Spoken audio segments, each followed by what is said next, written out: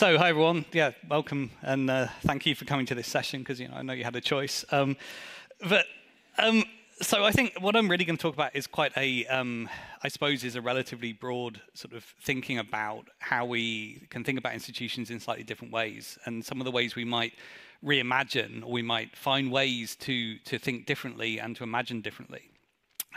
So I work at, as Himanshu said, I work at TU Eindhoven. I also run something called the Imaginaries Lab, which is kind of a sort of cross between a studio and a research sort of group where we do, mostly what we do is sort of publish or create and publish sort of methods for helping people imagine in different ways. And it's, it's a kind of side thing, but hopefully it will get better as we go along. But so this quote, which is from J.G. Ballard. This is actually from 2006, so this is quite a long time ago.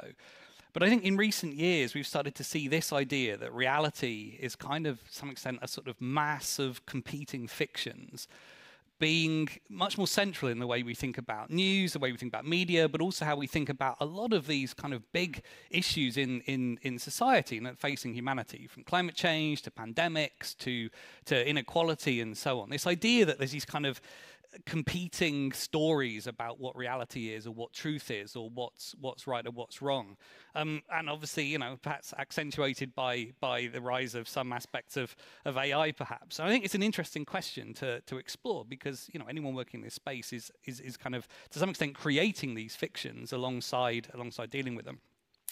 And when we saw during the pandemic, we saw a lot of this, where there were these kind of competing narratives, right? And I think part of it is explained to some extent by this idea. This is from 1928, from Thomas and Thomas. This idea that they were psychologists. This idea that to some extent, if people define situations as real, they're real in their consequences, whether or not the actual belief was kind of correct, whatever that means. If you believe that COVID was caused by Bill Gates or George Soros or 5G and so on, then whether or not that was true, if you act in that way, or if whole societies act in that way, or if significant numbers of people act in that way, or act as if climate change isn't happening, or act as if I don't know, somehow magic AI, Elon Musk will fix everything for us, then that to some extent, there are consequences of that, even if that idea was not necessarily correct. And I guess that's obvious, but it's a sort of fundamental thing that we perhaps don't always think about when we're thinking about these things.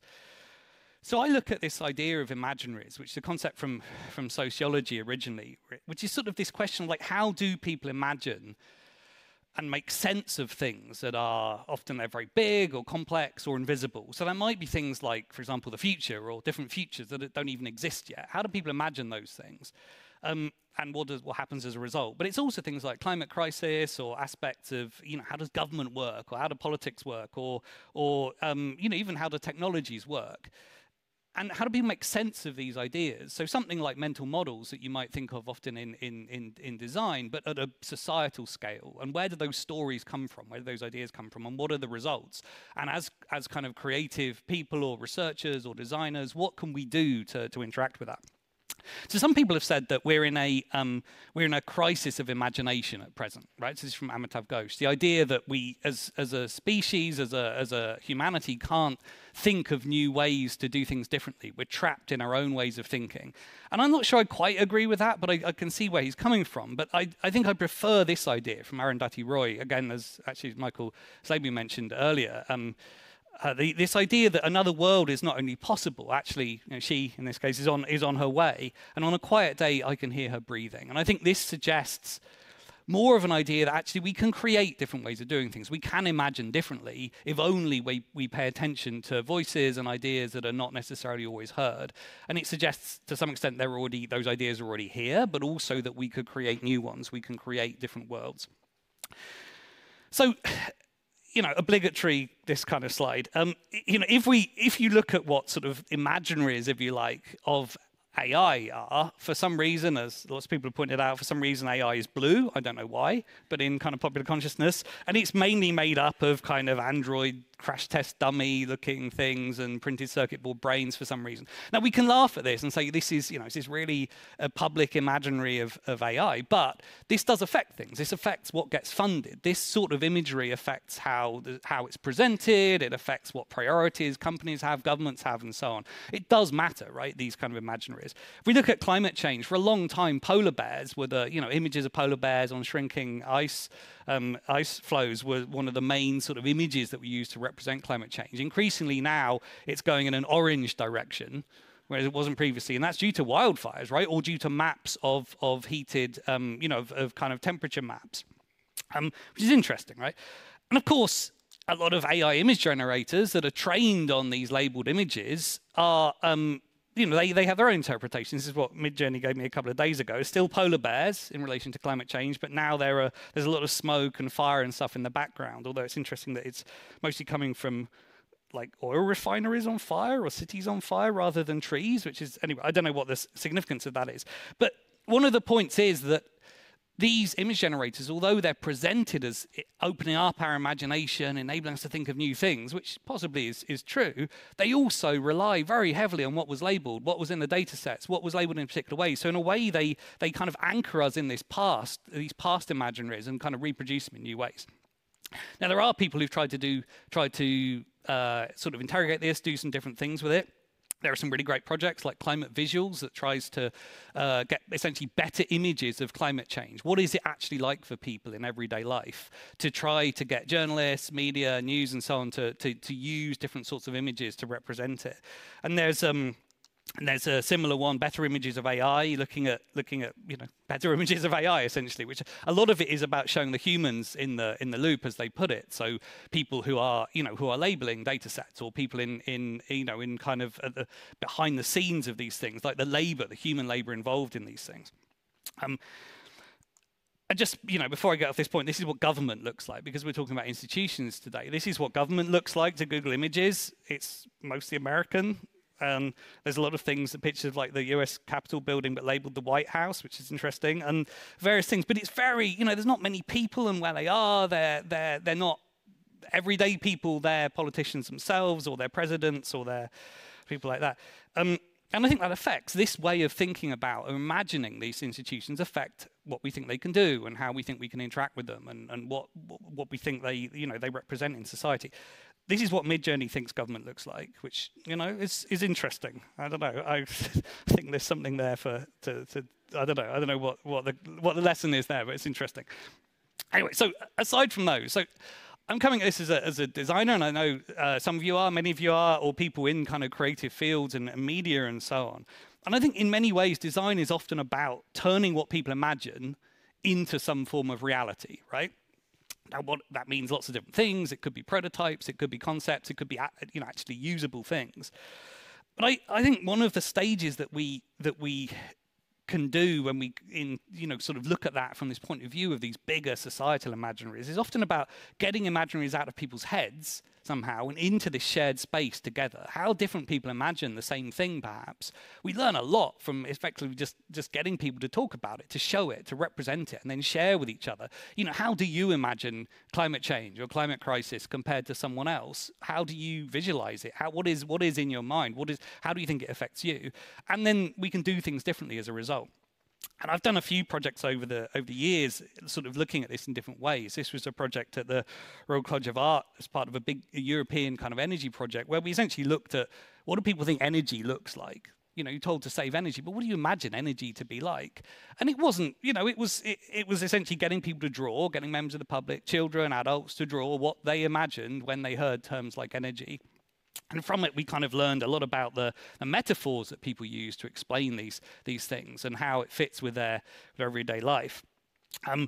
In a similar way, perhaps this was a more recent project with my colleague Dara Byrne from Carnegie Mellon and a group of students, looking at how people often use sort of spooky or almost supernatural ideas to explain technologies they don't understand, which could be things like AI, but it could also be stuff like sort of home automation or recommender algorithms and things like that. What do people think is going on? And often they call up these ideas of sort of disembodied spirits or intelligences, as even if it's just like, I think my toaster wants me to do this, or sort of thing. And I'm not saying this is necessarily very useful, but I think it's interesting to kind of interrogate these sort of ideas that people have. Most recently, some of my students at Eindhoven had this is a course called Researching the Future Every Day, where we're sort of trying to make these imaginaries of futures tangible. Students got a letter from 2038 from a fictional kind of ministry, telling them that they were going to be sent back to 2023.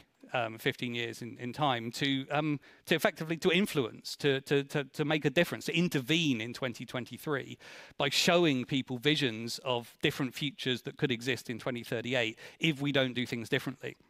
And so a lot of it was related to climate, but some of it was also related to kind of corporate takeovers of certain fields or these kinds of things that students created. And this is part of a bigger project with partners in Norway and Netherlands and the UK about kind of public imaginaries of sustainable futures. What do people think sustainability means, and how do they actually envisage it, and in terms of what it can do? Some of this work has also been about, well, a lot of it has been about metaphors, in fact, right? And I'll come on to that more in a minute. But we often use metaphors to explain things that we can't see, right? We transform something that's invisible or complicated into something that we can see or we can understand.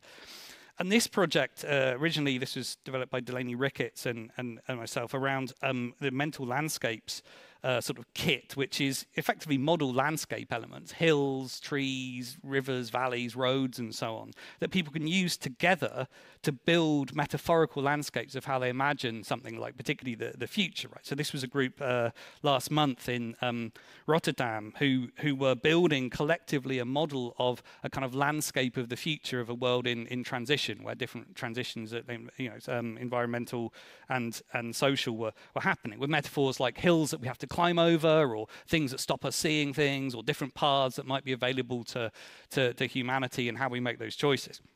I'm not saying it's necessarily it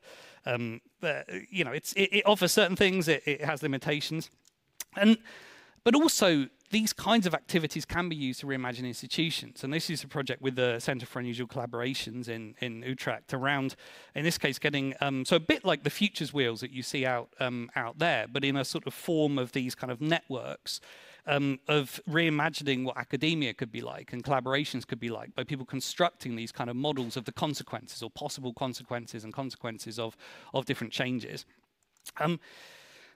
And so, yeah, metaphors are central to a lot of this, right? And I think they're central to the way we can reimagine institutions, or ways that we might approach this.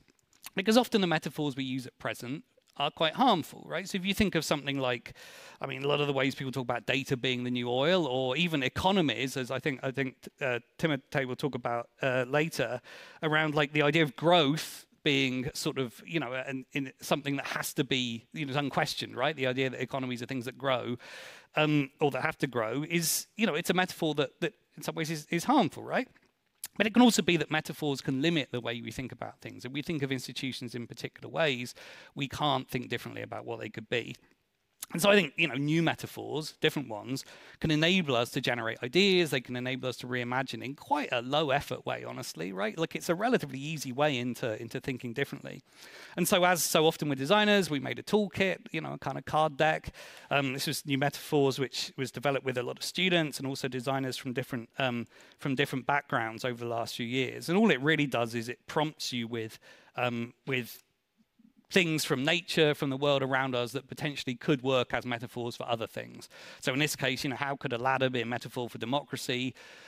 It's not a right answer, but it might prompt us to think differently about what democracy might mean. And so if you want to try it out, if you go to newmetaphors.com, it provokes you with some random combinations or juxtapositions, and you can see what you might get from it. But I think with institutions, so what I did for this talk was I picked a few cards at random and thought, well, what could they inspire? Could they inspire a different type of institution or a different way of thinking about them? And this one, which is traces of previous messages, so it's a close-up photo of a lamppost or a sort of telephone pole where lots of posters have been stapled to it over the years and torn off and gone, the staples have gone rusted and so on.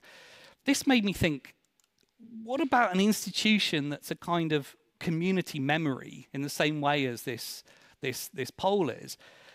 to support people through changes to everyday life, perhaps, right? We have certain institutions like museums that I know, and galleries, I know that Sarah was going to talk about, that have this kind of collective memory role, but they could be used in very different ways, right? They present a certain view of the memory of a society, not necessarily the views of everyone, right? And I wonder whether there are new types of institutions, particularly in times of massive change, where we do want to remember certain things, even if it's remembering ways of life that have had to go away, right? A way of perhaps managing grief to some extent, having to deal with huge changes to everyday life. Maybe we need some ways of like actually processing that rather than just pretending that it's all bad and it's all gone. I think this is something about how institutions could function. Another card that I picked out was this one, what does a seagull see? I think that's a photo of Oslo there. And the prompt here is kind of like, who's doing the imagining in institutions? And this sort of prompted me to think, well, maybe we could have institutions that are set up to enable viewpoints or voices or the kind of rights of non-humans to be represented much more clearly, much more strategically. Now, how you do that, of course, is very difficult. And I know, there are lots of movements around different parts of the world around giving voices to nature and giving rights to, to trees or to rivers in different places. But why do they represent national boundaries? At present, those are mostly done within countries. But of course, countries are, a human construct, right? And so perhaps we need different types of institutions if we did go down this route that don't use that.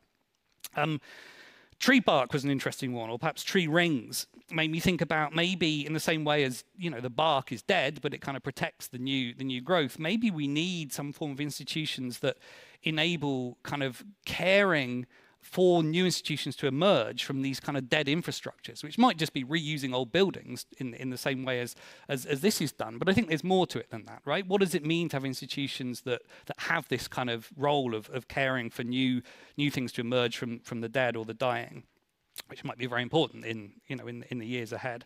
So in my own context, I'm in an academic kind of context, and I think I'm quite interested in how we might reimagine what academia is like, or reimagine what education and research are like, and how they actually have a much more practical kind of application. And I think really, there's obvious things. Universities need to take the world seriously that we're in, right? And I think universities could actually prefigure operating in new ways. Universities are mostly, apart from Trump University, mostly non-profit institutions that have thousands of motivated people. They have facilities, they have political capital, they have buildings, they have people who are really, interested in stuff. They could be living as if it was 2030. Universities could be operating as if they were already in a future to experiment with new ways of doing things, new models, without the pressure of shareholders, without the pressure of delivering certain things. And I think we could do a lot with that. And I'd love to see, and hopefully be involved in kind of developing some new models for combined education, research, kind of practice studios that can act in the world and actually produce and share knowledge right now. And there are some good models out there. And I think there's something here about this hybrid of practice and and new knowledge generation that could be part of this idea of imagination infrastructure that I know that Cassie Robinson will talk about later today. But I think there's possibilities there for different ways of doing things. So just finally then, to sum up, I think get Imaginaries out of people's heads into some shared space together to do things differently as a result, right? I think that's a fundamental thing that we don't always do. We don't always question, are we thinking about the same thing when we think about this concept? Are we as creative people, you've got so many methods for actually bringing those out, getting people to build things, to draw together, to make things together, to talk about it. We should always be looking at whose imaginaries are present and whose are not. Who is not represented, or what is not represented, and that might be people, but it might also be as we saw, non-humans, or it might be the rights of other entities. And I think then we can reimagine possible futures together, and it might be with some sort of, it might be inspired by some method of almost like random prompts like that. But I think we can probably do better than the metaphors. But it was just a quick way of getting some ideas. But I think, and then finally, make them tangible, make them experiential, so that people can actually effectively inhabit them, right? We can try out or rehearse some of these different ways of living. And that's often done in design. It's often done through kind of speculative design or design fiction, but it doesn't have to be. There's so many ways of storytelling, and throughout human history, there are so many ways of making fictional or alternative ways of being or living tangible and relatable to people. So I would, and I will finish there. Thank you all.